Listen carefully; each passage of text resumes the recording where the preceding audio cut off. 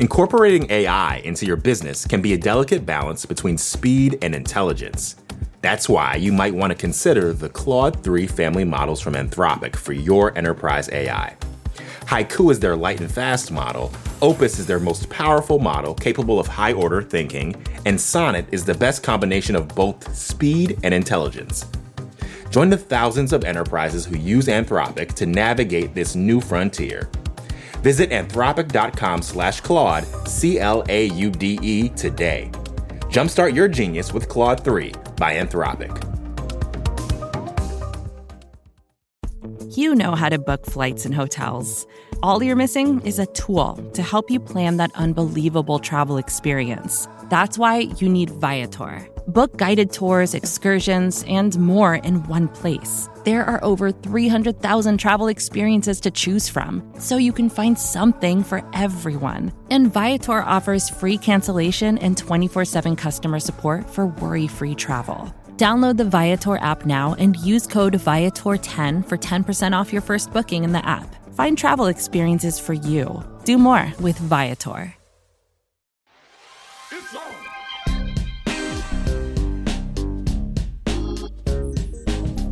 Hi, everyone, from New York Magazine and the Vox Media Podcast Network. Happy 4th of July to everyone. This is On with Kara Swisher, and I'm Kara Swisher. And I'm Naeem Raza. Happy 4th, Kara. Where are you spending the weekend? I'm going to Vermont. Amanda's family has a place there they've had for decades. And there's a town called Peacham that has a tractor thing. Lots of tractors through town. And that sounds like your kind of town. Yeah, it's a really traditional, very beautiful place. I'll be at the beach. Having a very nice 4th of July with barbecues. Yeah. I showed you the house. Yeah, it looks lovely. Yeah, I haven't been out there in a long time to the Hamptons. I don't actually like the Hamptons. I never go to the Hamptons. It's just a proximate beach. But you know what? Grateful to my host. Thank you for having me out. Happy 4th of July. So today we get to give ourselves a wee bit of rest. We're going to play an episode that we aired in January. It's one where I interview you, Kara, about your long tango with a certain tech titan who you met when he had a business card that said, "I'm CEO, bitch." A Mark Zuckerberg original. Yeah, I have that card somewhere in one of my piles. It was a long time ago. I think he's certainly matured from that. He did a lot of stuff back then that was kind of silly. And, just typical of a young person trying to dominate people when they didn't have any leverage whatsoever. You've always made the point that Mark is unfireable, that he owns 90% of the Class B shares, and that makes him kind of omnipotent. But one of the most interesting moments you've had in conversation in your many interviews with Mark was Cambridge Analytica. When you asked him basically who would get fired for this, and he said, well, it would be me. Should someone have been fired for this? I asked Cheryl this. I'm just curious what you think. Well, I think it's a big issue, but look, I designed the platform. So if someone's going to get fired for this, it should be me. And I think that the important thing going forward is to make sure that we get this right. But to be clear, you're not going to fire yourself right now? Is that right? Not on this podcast. Okay, all right. Well, that would be fantastic. I think you'll do okay. So let's get to the privacy and data part of it. One of the things you kept saying at Congress, which really drove me crazy, because you said it like I counted. Do you really want me to fire myself right now? Sure. It's fine. Just for the news? Yeah, why not? Oh. Yeah, why not? It was more of a joke, but I wanted to make 2 points: that he couldn't be fired, and 2, nobody is accountable. And that was another part of the problems with the company, is that accountability was not, no one got fired. No one got fired ever for anything that happened there. And of course, other companies, you get fired very quickly. You're not even a fall guy. Yeah, because what he wants to do, because he's the emperor of the company, and so he can do whatever he wants to do, which is how he set it up. So does this emperor have clothes or not? Yes, of course. Oh, it's an amazing business. He's built an amazing business, 100%. Great advertising business. Yeah, he's a skilled business person. Not everybody makes the jump from startup to, a really significant CEO. And I think Gates is the comparable to him that he did from the beginning. And also it's similar juvenile behavior at the beginning of their careers. Yeah. And so, it's really an achievement of what he's built. The question is, would he have been able to do if there were real laws in place around privacy and data and everything else? But there weren't. So there we are. Well, we're going to play more moments of you interviewing Mark over the years in the course of this episode that you're about to hear. But it's been a while since you've interviewed Mark. Yeah. Years. A couple of years, yeah. Yeah. 5 years. Yeah, I know, it's 5-year withdrawal symptoms. And it's been a rough patch at Meta since you and I taped this conversation. There have been layoffs like so many other tech companies. He's handled them pretty well. Yeah, I thought so. He's not a ridiculous, hand waver like Elon Musk, for example, in terms of management. But, they've had layoffs. They had the Frances Haugen stuff, and then the metaverse thing didn't work out. They changed the whole name of the company, and now everyone was rushing towards AI. The two areas he rushed into, sort of crypto and Meta, didn't quite work out, and was caught flat-footed in a lot of ways. They're trying to get there, and obviously they have a big business that could benefit from AI. Innovation has always been lacking at that company. Sure has. And has happened a lot through acquisition. And I wonder where there's hope for them anywhere. Headsets is somewhere where they were early to the VR market with Oculus. Yeah, I think the Oculus is a very good device. It's just a very small business, even though they sell quite a few of them. Look at their Meta stuff. It's not very, if you compare the Vision stuff with Oculus stuff and the Meta stuff, it's like a nursery school versus like a serious designer. You know what I mean? Like you look at like the demo he did, it was so unappealing. And I thought a lot of the Vision stuff, I don't know if any of this stuff is going to work, but Apple has the best chance of doing this. And it's not a particularly creative company. And that's just the way it is. What about this Twitter competitor that Meta has planned this was leaked early in June, and it's the origin story of the Elon Musk, Mark Zuckerberg cage fight plan. But it's a standalone app based on Instagram. Hopefully it doesn't have that weird status feture, which 3 of my creepiest friends use. I don't know. I'm sure it'll be a copy of Twitter. I don't know. There's not many ways to innovate in this space. But, they don't, it's just not a new, fresh idea. And there's a lot of competitors, and it's still hard to start one. That said, whoever's running Instagram is doing a good job. They've grown it. They've made it interesting. I love Instagram, and you're back on it. Yes, I am, only because I really hate Twitter. So, I mean, I am grudgingly back on it, but it's good for marketing. I'll be honest. That's the only reason I use most of these things is for marketing. But we'll see what he does with this Twitter thing. There's an opening, so he should try to step into it. For photo, Facebook has always been ahead of I feel like Facebook albums and then Instagram. Yes. News and video are harder. But Elon responded to the tweet of photos of this Twitter competitor, which is rumored to be called Threads, though we don't know. He had an allergic reaction to it. He's had an allergic reaction to everything from Mastodon links to Substack authors. He's a very jealous boyfriend, it seems, that Elon. What do you think? Does this matter, this fight with Twitter? Is this going to be a small business? Is it going to be a big business? Who knows what he's doing over there at Twitter? He may just be trying to, who knows? I think this whole social media space is imploding in a lot of ways. I think people have found other ways to express themselves. And I think we're at a sort of a cusp. Something has to change really dramatically. I don't see great growth for any of these businesses. Yeah. And I think it's sort of reached its peak point. And it's not, it's got something very good has to come along. And I think there's a real opportunity, probably not from either of these people. Right? The thing that Elon has in his favor is everyone's sitting there and it works and it sucks. But, it's sort of like a city that got shitty, but it's still a city, I guess, And Mark, meanwhile, he's clearly in the midst of the rebrand. He's beefing up, doing the Murph Challenge. Beefing up, yeah. There's been a lot of talk of the drugs of Silicon Valley in the last week, something you had written about much earlier. Yeah. Does Mark strike you as different than the rest of the CEO crowd? He's not him, right? Yeah, that's not his scene. He likes working out. He does. That's the other drug of Silicon Valley. Yeah, it is. Body hacking and working out. He loves that stuff. And he's actually become a very good fighter, whatever, the jiu-jitsu stuff. It's quite good. But he's like that. He's very dedicated. He's very intense and dedicated to like doing whatever his intensity is, whether it's reading a book a day. I remember that was one of the things like that, or going around the country. He's not a partier. He met his wife in college. He's has kids. And then Jeff Bezos is off doing the yacht scene, and Elon's doing the rave scene. Yes. Whatever.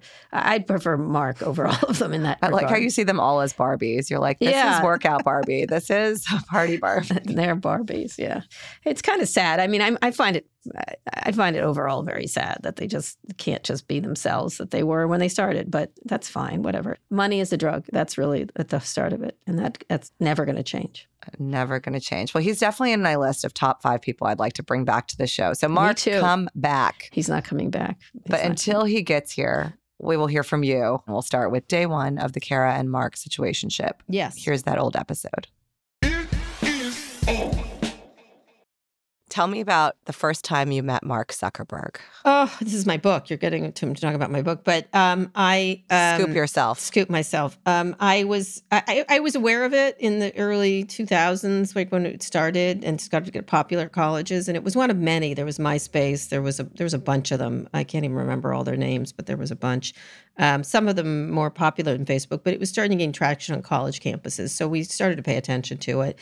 There was a PR person named Brandy Barker who was very adamant that I come visit.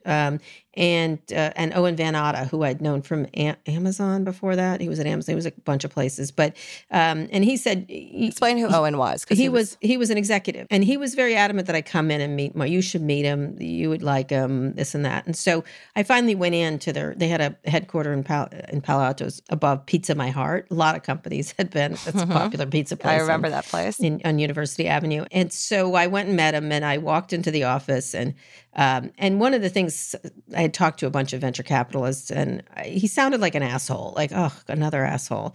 And I think I said that. I'm like, oh, he sounds like another asshole. Like, there's so many of them, so many arrogant young men. And I walked in, and the first thing he said to me was, I heard you think I'm an asshole. Which I liked him for that. Yeah. Like, he sort of, and I was like, so I said, the elephant. Yeah. And I said, well, I don't know you well enough to know if you're an asshole. I've heard you're an asshole or something like that. But we'll find out. Like, we'll find out if you're, he's not an asshole, actually. He's not, as it turns out. He did asshole things, but he certainly isn't an asshole as a person.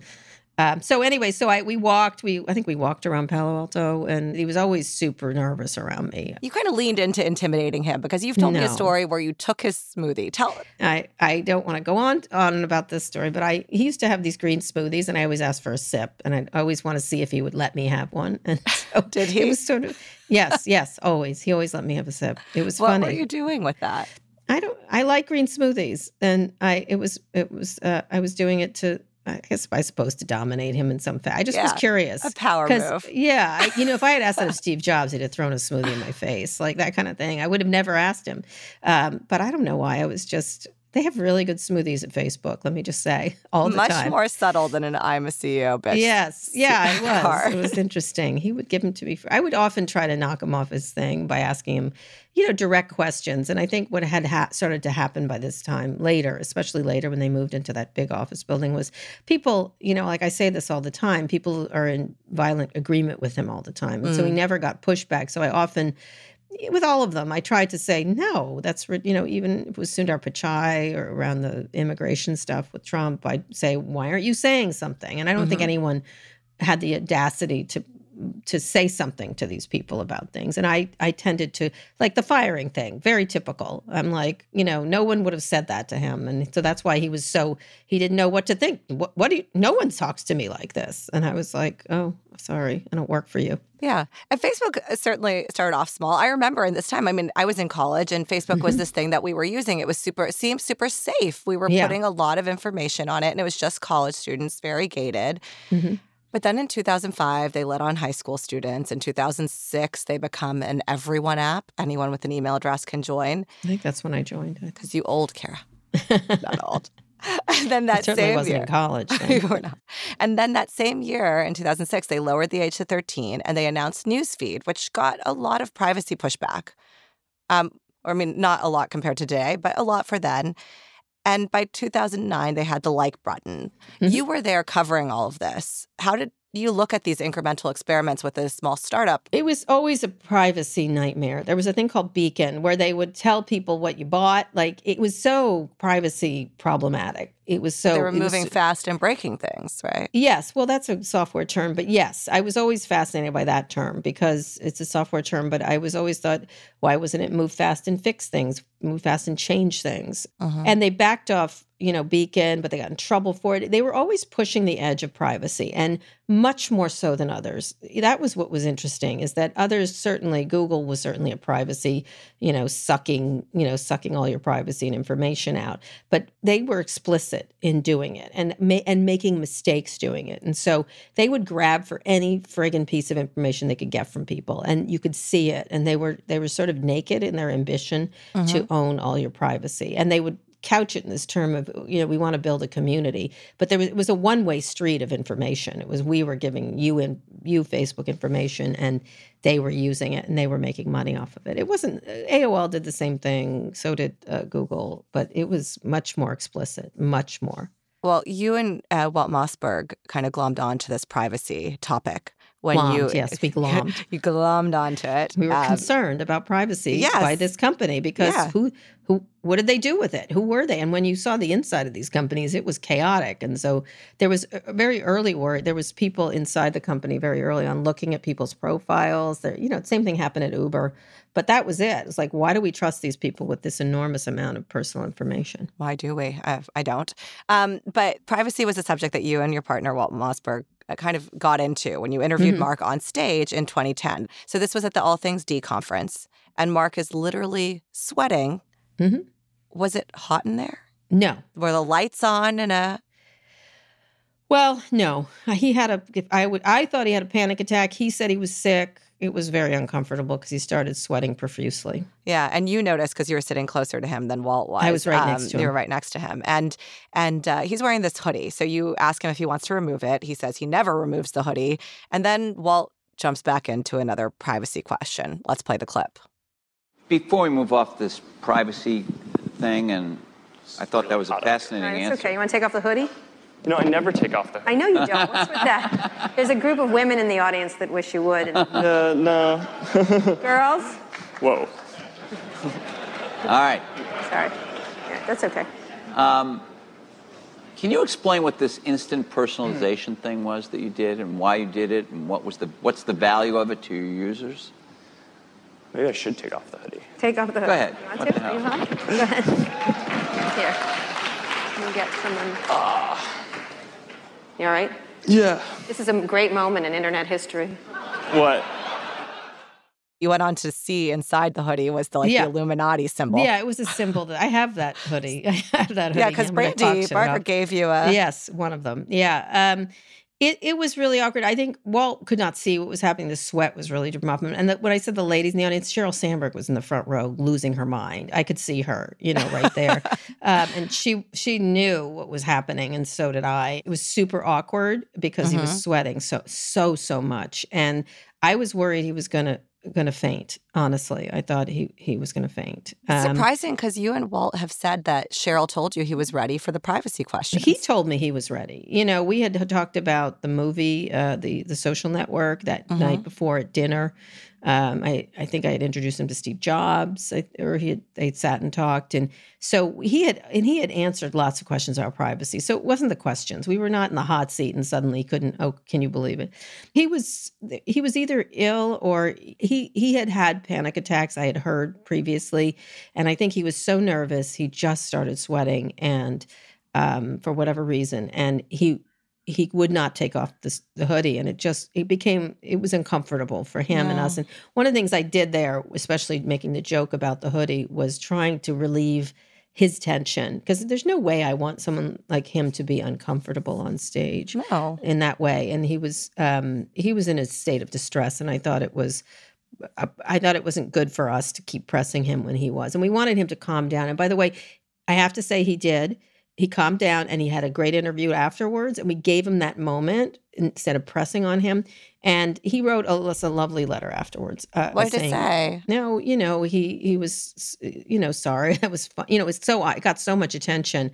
And he was, he was just very cordial. It looks like clique lights, but it wasn't. It did. There wasn't. Nobody else had a problem. And so he wrote us a lovely letter saying, I'm really sorry, and thank you so much. He was always cordial. He never did an interview with us again. I'll tell you that. That's the other thing is not the two of you together. Right. I mean, he did one with me, but he wouldn't come to Code again. And that was, he had been twice or two or three times at least. And so, it was unfortunate. I don't think that was I know I get a lot of attention for that, but I don't feel great about that interview, because I feel bad when anyone is in distress like that. And he was in physical distress. And you don't want that to happen. Yeah, especially not when you're interviewing someone. You want someone to be comfortable so they can tell you. Yeah. They can talk to you. Yeah, he was so embarrassed too. He was so embarrassed. And he shouldn't have been at all, but he was. And I could see why. By the time you did that interview, Mark had a big company. It wasn't this small startup In 2008, he hired Sheryl Sandberg away from Google. I think you broke that story. I did break that story. Was hiring Sheryl, she was seen as an adult in the room. Yeah, so, I hate that idea, but whatever. Was hiring Sheryl a turning point for Facebook? Did it show that he wanted to kind of open up decision-making and want adults in the room? Well, he wanted them to decide on things he wasn't interested in, which is the thing that made money, right? And that's the similar thing that happened at Google with Eric Schmidt. And Sheryl was an experienced ad executive, and that was critically important. At Google, she was running one of their big ad systems. And so she needed that. The other thing is he had been through a series of COOs, including Bowen Van Atta and many others, that just didn't work. And they kept getting fired. It looked like chaos. And he was not capable of handling that part of it, especially the smoother part. Because he's an awkward personality at the time. He's much better now. And so he brought her in. It was and they got along really well. And she really did grow Facebook's ad business. She did. It was crazy what she did there. And they got along very well. They had almost, I would say, an older sister, younger brother kind of thing in a lot of weird ways. I wouldn't, they became personally close, especially after Sheryl's husband, who was a very good friend of mine, died. Dave Goldberg. And so she was very good. They got along, and she took off his plate the stuff he hated, and sort of was the smooth operator kind of personality. I wouldn't say an adult, because I think that's the problem. I hate this idea of these people aren't adults. They're total adults. And so I hate that they're like, oh, the boys now have a mom, like a Wendy and the Lost Boys. I can't stand that. God. But I think they take advantage of that. Oh, they stole all your stuff. Oh, they're just boys, That was irritating to me. Did she have sway with him? Because at the time he also had these outside advisors. Peter Thiel was kind of the first big money in. Yeah, Mark Andreessen. Bill Gates was close to him. Microsoft put in a big stake in 2007. So did Sheryl have kind of equal clout to him? Yes. Versus these advisors? Oh, for a long time. 100%. Yeah, she was, I think, his principal advisor, I would say. He always, had these other people like Mark Andreessen, Bill Gates, who influenced him, lots of people. Yeah. But I think she and he were a real unit for a very long time. They did a lot of stuff together. He put her up. That was one of the things. He wasn't like a lot of men. He wasn't, he didn't have a problem putting a strong woman in charge kind of thing. Yeah, and putting her in front of people. Compare him to Elon, because you've talked about how Elon surrounded himself with people kind of licking him up and down. And Elon seems to be... He didn't. Like, did he allow other people to disagree with him at this time? It was different because he had people around him that agreed with him. That's all. Okay. And that was the problem. They all have this problem, as I say. But I think he didn't like dissent. He eventually didn't like dissent. No dictator does, Kara. But they all agreed with him. I remember Sheryl one time said to me, like, oh, we've all been together 10 years and we get along so well. And I was like, is that a good thing? Like, I never think it's a good thing for companies not to have dissent internally. And so everybody's fortunes are linked to getting along, and especially pleasing him. And even if he doesn't mean to do it, and I don't think unlike Elon, I think Elon needs attention almost constantly. You can see it even when he was walking out of a trial the other day. Well, how'd I do? Like, oh my God, that is so pathetic. Like, from the reporters hanging outside. Mark doesn't need that kind of, he's got a very loving family. He's got, but you're around people who you're all in agreement. And so where's the push when things are problematic? No one's going to say, oh, the privacy thing, maybe we should do something about it. And I think if you're an adult, you want that.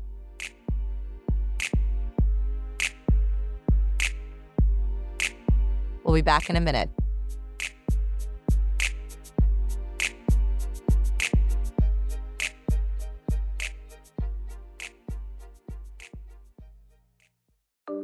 Support for this show comes from NetSuite. People say perfect is the enemy of good, but simple is everyone's best friend. Because when something is simple and easy, it tends to work out for the best. And NetSuite wants to provide products and services tailor-made for your business.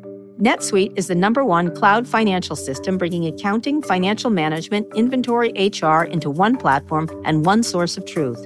With NetSuite, you reduce IT costs because NetSuite lives in the cloud with no hardware required, accessed from anywhere. You cut the cost of maintaining multiple systems because you've got one unified business management suite. You improve efficiency by bringing all your major business processes into one platform, slashing manual tasks and errors. Over 37,000 companies have already made the move. So do the math, see how you'll profit with NetSuite. Now through April 15th, NetSuite is offering a one-of-a-kind flexible financing program. Head to netsuite.com/on, netsuite.com/on, netsuite.com/on. Support for On with Kara Swisher comes from NerdWallet.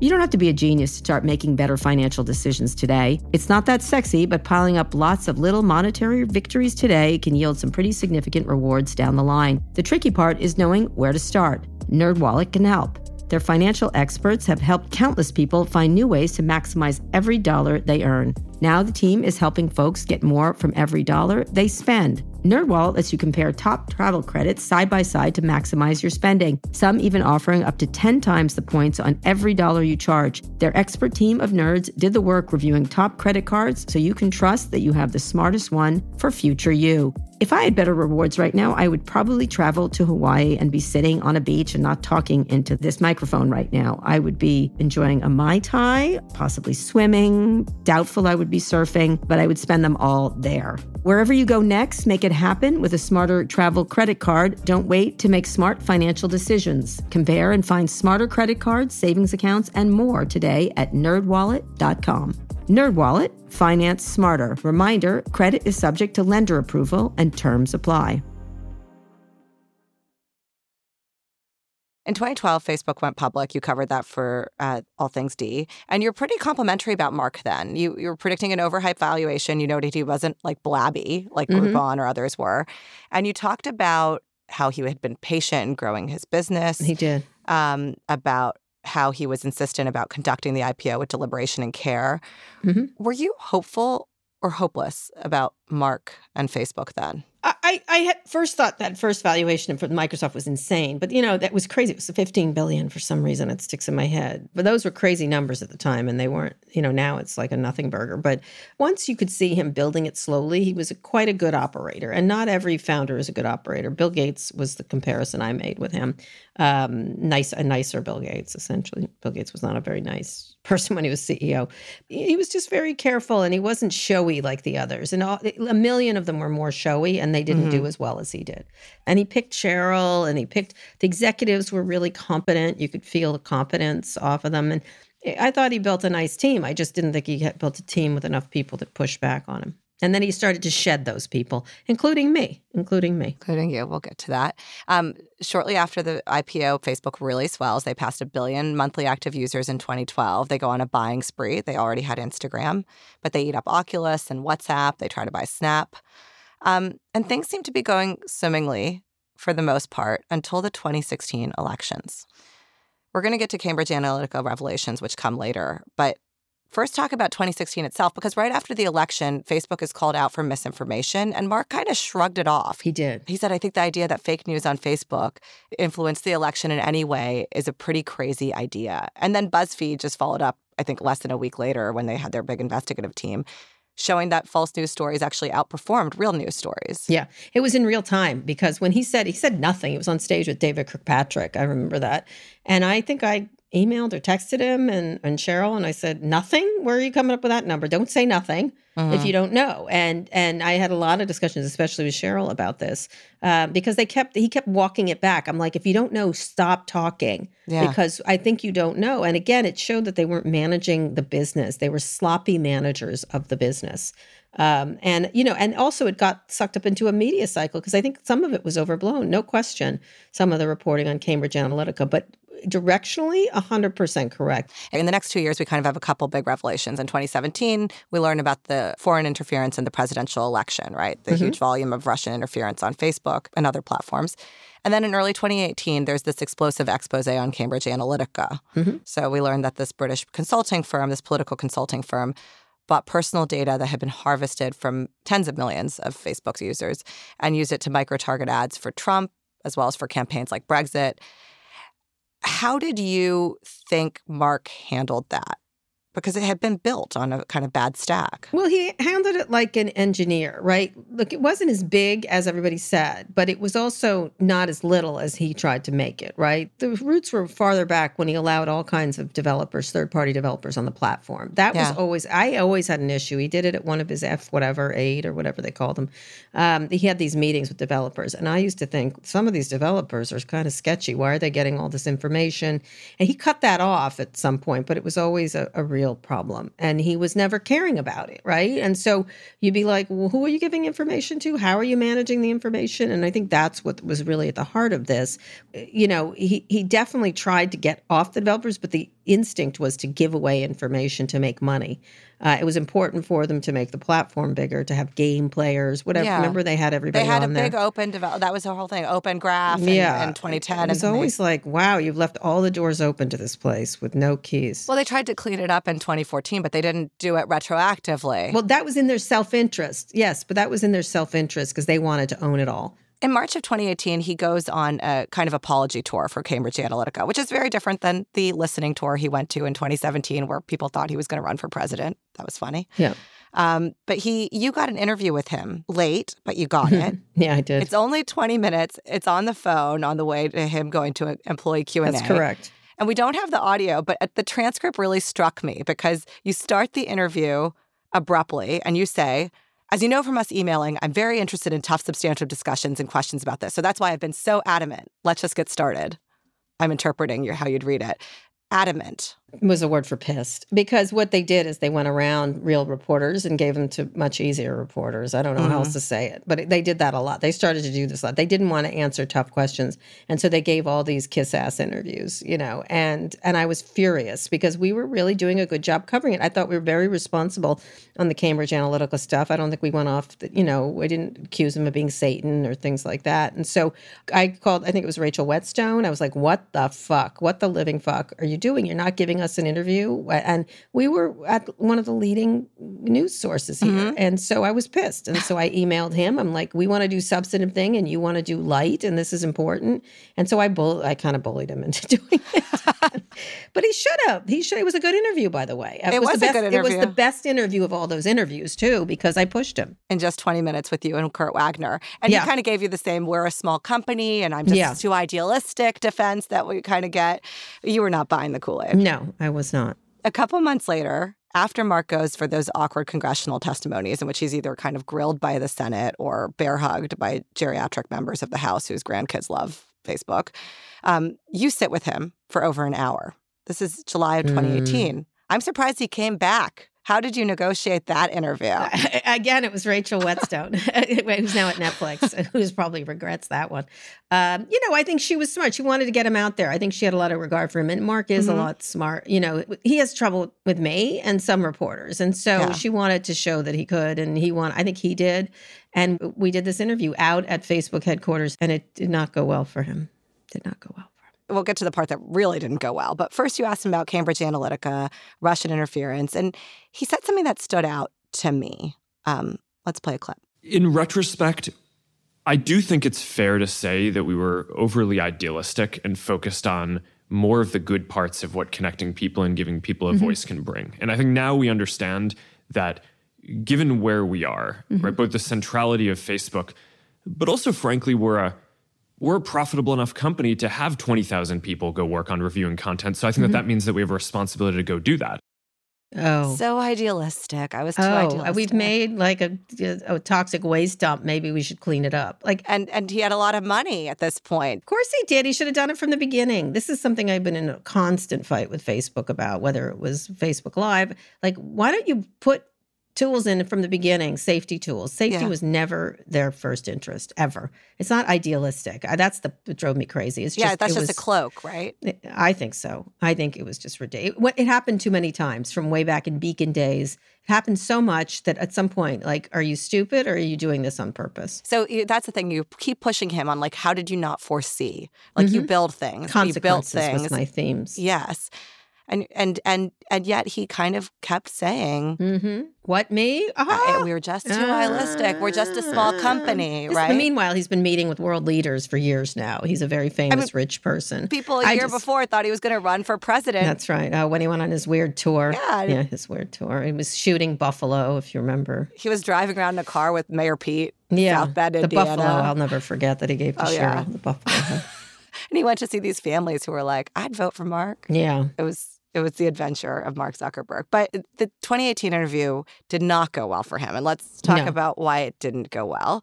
The one comment he made that got to headlines, this is you're asking him about Sandy Hook. I'm trying to talk about Alex Jones, right. And he brings up something completely unexpected. Agreed. Let's play a clip. Sandy Hook didn't happen is not a debate.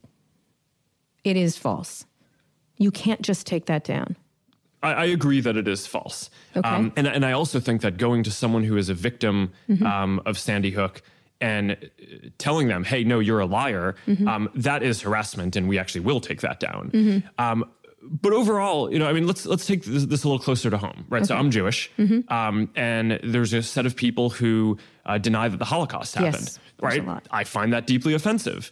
But at the end of the day, I don't believe that our platform should take that down, because I think that there are things that different people get wrong. Either I don't think that they're intentionally getting it wrong, but I think that in the case of the Holocaust deniers, they might be. But go ahead. It's hard to impugn intent and to understand the intent. But I just think, for as abhorrent as some of those examples are, I think the reality is also that I get things wrong when I speak publicly. I'm sure you do. I'm sure a lot of leaders and public figures who we respect do too. And I just don't think that it is the right thing to say we are going to take someone off the platform if they get things wrong, even multiple times. Oh, gosh. Oof. Was that bad? It is bad now. Yeah, it's bad now. I listened to it. I'm like, oh, good God, Mark. After the interview, he clarified the comments. He said he finds Holocaust denial deeply offensive and, quote, he didn't intend to defend the intent of people who deny that. I think he said both those things. But what were you thinking as he said that? Well, it was an interesting moment as a reporter, because I usually was like, what the fuck? My answer I said, but go ahead. Do you see how I said that? Yeah. Because I couldn't believe he was going to Holocaust. That's your favorite thing to say, by the way, but go ahead. But go ahead. In that case, I couldn't believe he said it. First of all, I couldn't believe he was going to the Holocaust, because I thought, oh, no. And don't do the I'm Jewish so therefore. He was trying to say, me of all people should be more, I think we all should be offended by the Holocaust, but fine, great, okay. But then he sort of was like essentially saying, well, I don't think they intentionally get it wrong. And that was like, what? So here he is letting these people game him over and over and over again and pretending they just are getting it wrong. They're not getting it wrong. They're purposely and viciously, and they're stone cold anti-Semites, and they have no business on this platform. They're trying to sow harm. Yes, exactly. Just so they could say their piece. Well, we know they hate Jewish people. Thank you. That's been very clear for many centuries. I just was sort of like, and I looked at Eric Johnson, your former producer, right? Yes, Eric Johnson. And I looked at him and he looked at me, and for some reason they didn't understand what he had just said. And we were like, let's get it up before they figure out what they just said. Because I couldn't believe he said it. But it was such an insight that he actually believed it. I was I wasn't shocked, but I was like, oh no, here's the person running this site, and they really think people just get it wrong, and not that they're bad players or anything else. It was a real moment. That was a real moment in an interview. So that's why I was quiet. Because I wanted you to understand his point of view. And there was nowhere for him to hide, because I wasn't haranguing him. I wasn't peppering him. I just let him say it. And it was so clear what he said. And, I'll have to clarify it. He didn't need to clarify it. That's what he thought. And I wanted people to see it just the way it was. And he didn't break a sweat. Didn't break a sweat. He said what he meant. Yeah. It took 2 years for Facebook to ban Holocaust denial posts after that conversation, more than 2 years, until October 2020. Alex Stamos, who was the former chief security officer at Facebook, told you in an interview on our old show that the attention from your conversation with Mark probably delayed him in reversing the decision, that he dug in his heels. Do you think that's true? And what does that say about Mark? He doesn't have other people telling him he's wrong. He doesn't have the foresight to say, oh my God, what did I do? Again, he doesn't think he's powerful. It's powerful people who pretend they're not powerful, like super powerful people with implications of what they do. And somehow it was my fault, what he thought. I'm sure that's what happened. And then, of course, he changed his mind 2 years later, all the damage that it did. And he came to the same place that I told him he was going to be at. I felt like his parent at that point, like, what the hell are you thinking? That means that Sheryl Sandberg was your oldest child. No, she wasn't. If we're going to continue the analogy, how did that interview change your relationship with Mark, with the company? Because, you know, we've been working together, you and I, Kara, for 3 years now, I think, almost. And we ain't getting any Mark Zuckerberg interviews. We're not getting any Mark Zuckerberg. Never again. Or any other executives. I mean, I think maybe Nick one day will come. He's used to the British press. But I don't know. How did the interview change that relationship? Never getting an interview again. Never, anywhere. It was my fault that he said what he thought. You know what I mean? Like, I somehow used my magical powers of interview to get it out of him. I didn't. He told the truth, and that was a problem. That was a problem for them. And so, you know, I then got very, very angry about what was happening because they just wouldn't listen. I started to be much more critical around Trump. I had started. I had already been critical about when they went and sucked up Trump after he won. And they thought I was hostile to the company when, in fact, if you look back at my stuff, it's not hostile. I'm just like, this is going to end badly, may I just say. And I did predict what Trump was going to do around January 6th. I said he's going to lie about the election, and I remember writing a comment. I got put. How dare you say this? I was like, oh, all right, fine. What is Mark's Achilles heel as an interviewee? Normally, I don't want to tip off potential guests to their vulnerabilities. No, but I'm never going to interview him again. So little chance. So tell all, Kara. What does he do? I think he still is the same kid I met back then. That's the thing, is he's not any smarter or more. He's gotten more training, but it's very easy to go past his talking points. He's not very good at talking points. And I think he wants to, it sounds like dumb. You remember that scene in A Few Good Men? Yeah. I think he wants to say it. Like at the last thing, like he wants to say he did the code red. Right. And that's what it is. He really wants to say it. And so it's hubris. No, I think he's like, I have something to say. He's gotten a lot of shit. Let me just say, he's gotten probably more shit than any executive, and he's become the villain in a way that he doesn't deserve in many ways. But he's got, I think he really, I honestly think he wants to say it. And so I provide a situation where he gets to say it. And he sometimes in Mark's case, I don't think that's the case. Some of these people try to see if they can beat me, which is ridiculous. I mean, I won already if that's what they're doing. And so I don't think that's it. It's just he's constitutionally unable not to say what he thinks. And so that's what happens in interviews with me. And he gets nervous. And so that's another thing. And he doesn't, now he's a titan of industry. He doesn't want to look like he's weak in any way. We'll be back in a minute.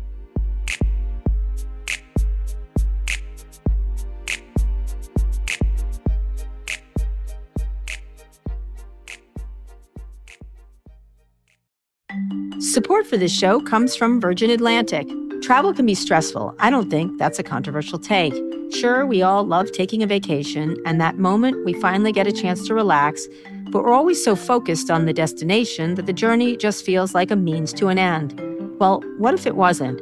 What if the time you spent getting there was just as enjoyable as the vacation itself? That's what Virgin Atlantic believes. That's why they offer loads of special extra touches that make your trip one to remember for all the best reasons. Picture this. You've made it to the airport, checked in your bags, and finally have a moment to settle in before takeoff. If you're flying upper class, you could be putting your feet up in a Virgin Atlantic clubhouse at London Heathrow with food made fresh to order and champagne delivered straight to your table with a tap of a QR code. I mean, it's rude not to, right? Once you're in the air, the experience continues with deliciously different dining, seriously comfy seats, and the best crew in the sky by miles. Check out virginatlantic.com for your next trip and see the world differently. Support for this show comes from Ramp. Are you overwhelmed with managing your business expenses, vendor payments, and accounting? Is your finance software just not cutting it? Or maybe you're just looking to cut all that wasteful spending. Ramp could be a total game changer for you and your business. Ramp is the corporate card and spend management software designed to help you save time and put money back in your pocket. Ramp gives finance teams unprecedented control and insight into company spending. With Ramp, you're able to issue cards to every employee with limits and restrictions and automate expense reporting so you can stop wasting time at the end of every month. Plus, Ramp is easy to use. You can get started, issue virtual and physical cards, and start making payments in less than 15 minutes, whether you have 5 employees or 5,000. Not only that, but Ramp can save you money. They estimated that businesses that use Ramp save an average of 5% the first year.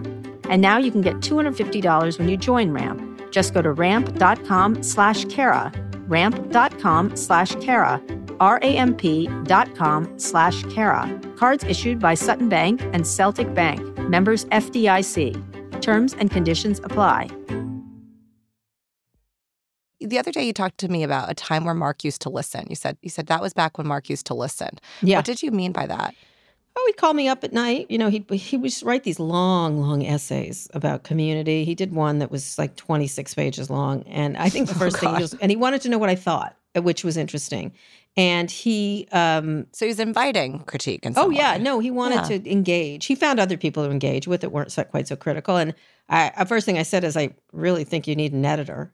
You know, like, this is just ridiculous. Like, it was so long and not badly written. It just needed an editor. Like, it wasn't clear.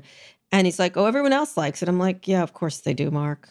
Like, but it's too long and it's not clear. And he also had a lot of stuff about this community and these lofty ideas that were just not true. Yeah. And so we talked a lot. We talked a lot about that idea. And, we talked about a lot of things for a long time. And I just think I probably was too critical for him. And I thought that helped him, but I didn't want to be his friend. I'm not his friend. And he asked me what I thought, and I told him, I think you have a way too powerful platform here, and I think you need to understand your responsibility to it and the people that you serve. Mark gave a commencement speech back in his heyday of 2017 at Harvard, that peak year when he was going on that political tour with the cattle. When he was meeting all the cows, yeah. All the cows, yeah. And here's what he said in the commencement speech. Be prepared to be misunderstood. Anyone working on a big vision is going to get called crazy, even if you end up right.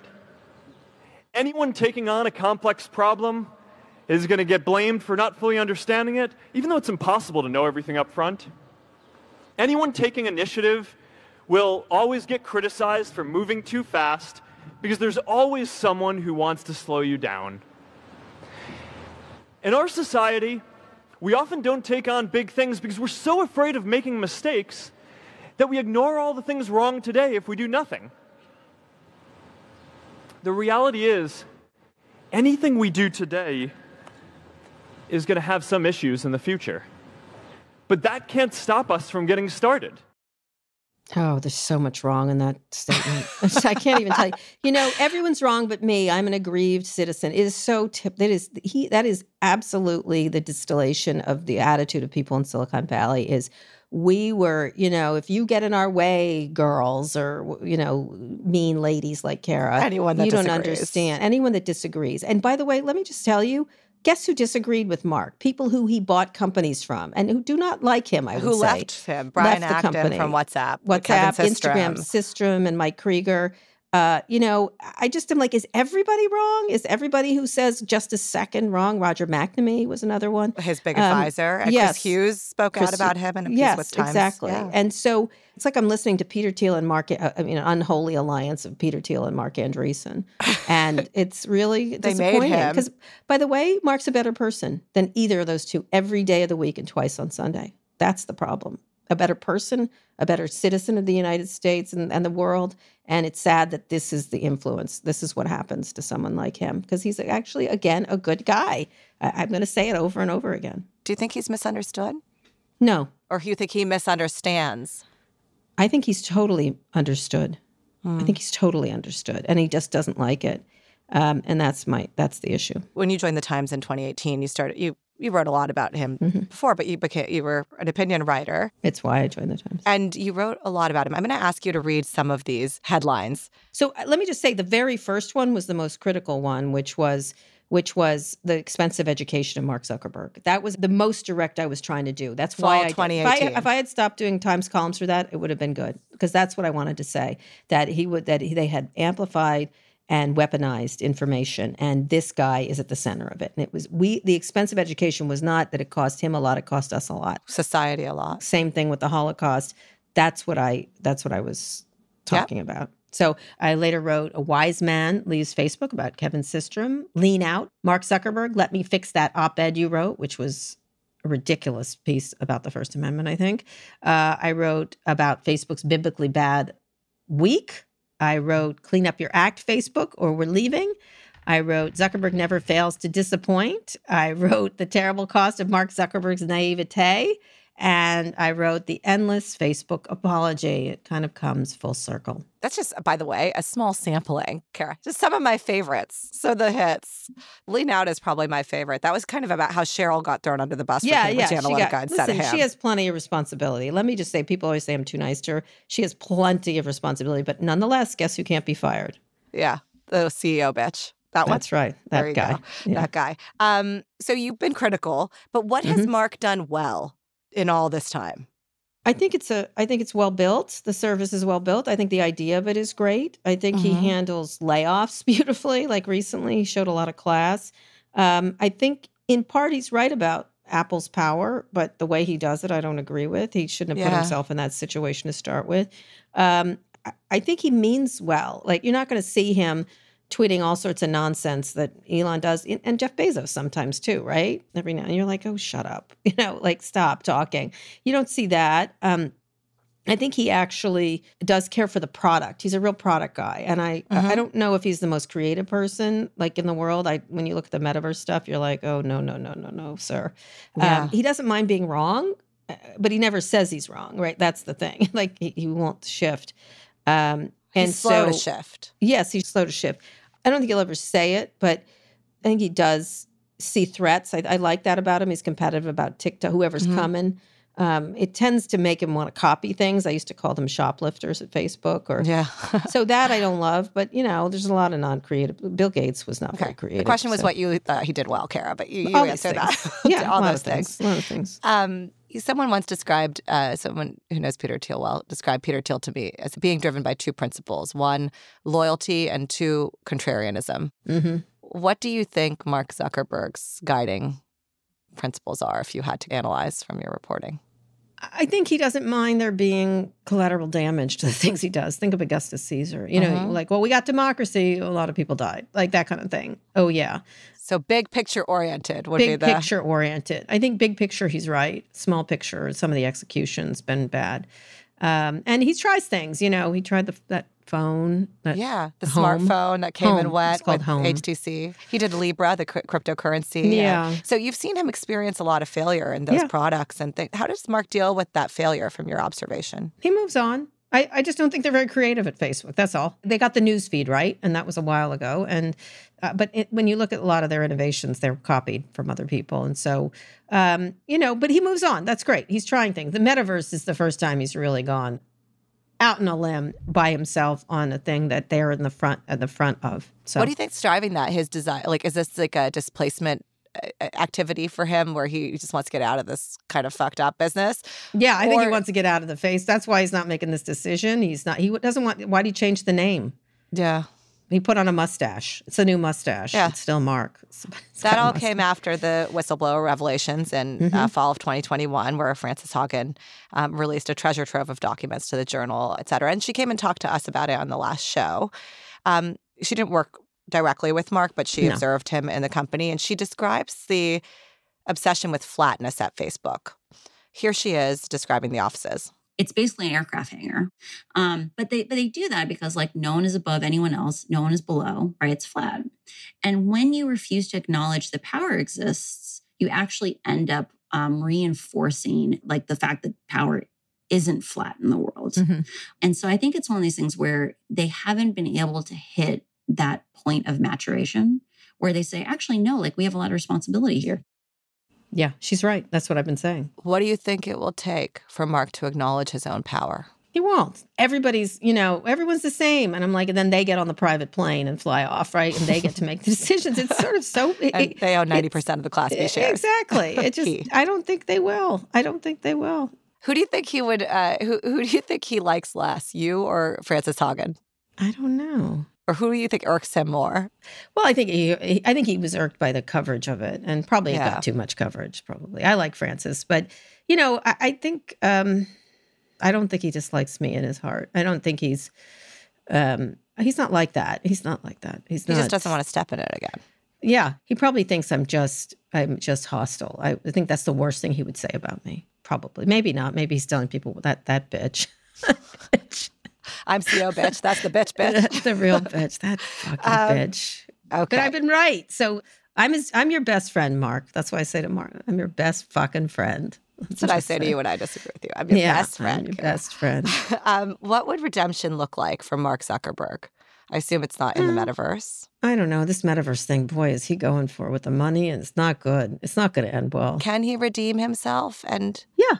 Bill Gates. Look at Bill Gates. He was the villain, Darth Vader of that era. And, except this Epstein situation, which is, of course, a problem. Let's, Mark, avoid an Epstein-like situation. You'll be fine. He's very happily married and seems very loyal to his wife, Priscilla. Yeah, he is. He is 100%. And his wife is lovely. Mm-hmm. I understand he's a terrific father.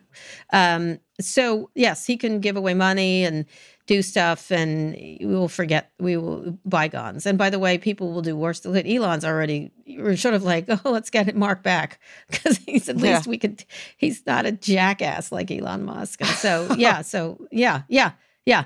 He can redeem himself. Oh, how things have changed in the last couple years, where you're like, Mark Zuckerberg is great compared to Elon. That was not the case 2 years ago for you. But he is. Mostly because he's lost power and the company's not as relevant and he's got competition and he's also not a jerk. So Bill Gates is a good model for him. In 2018, you asked him who he looked up to, his mentors are, and his first person was Bill Gates. And Bill Gates was similarly obtuse to the challenges that Microsoft posed to the world. 100%. And yet after antitrust was able to hand over the reins a little bit. Yeah, he did. And I think he's happier.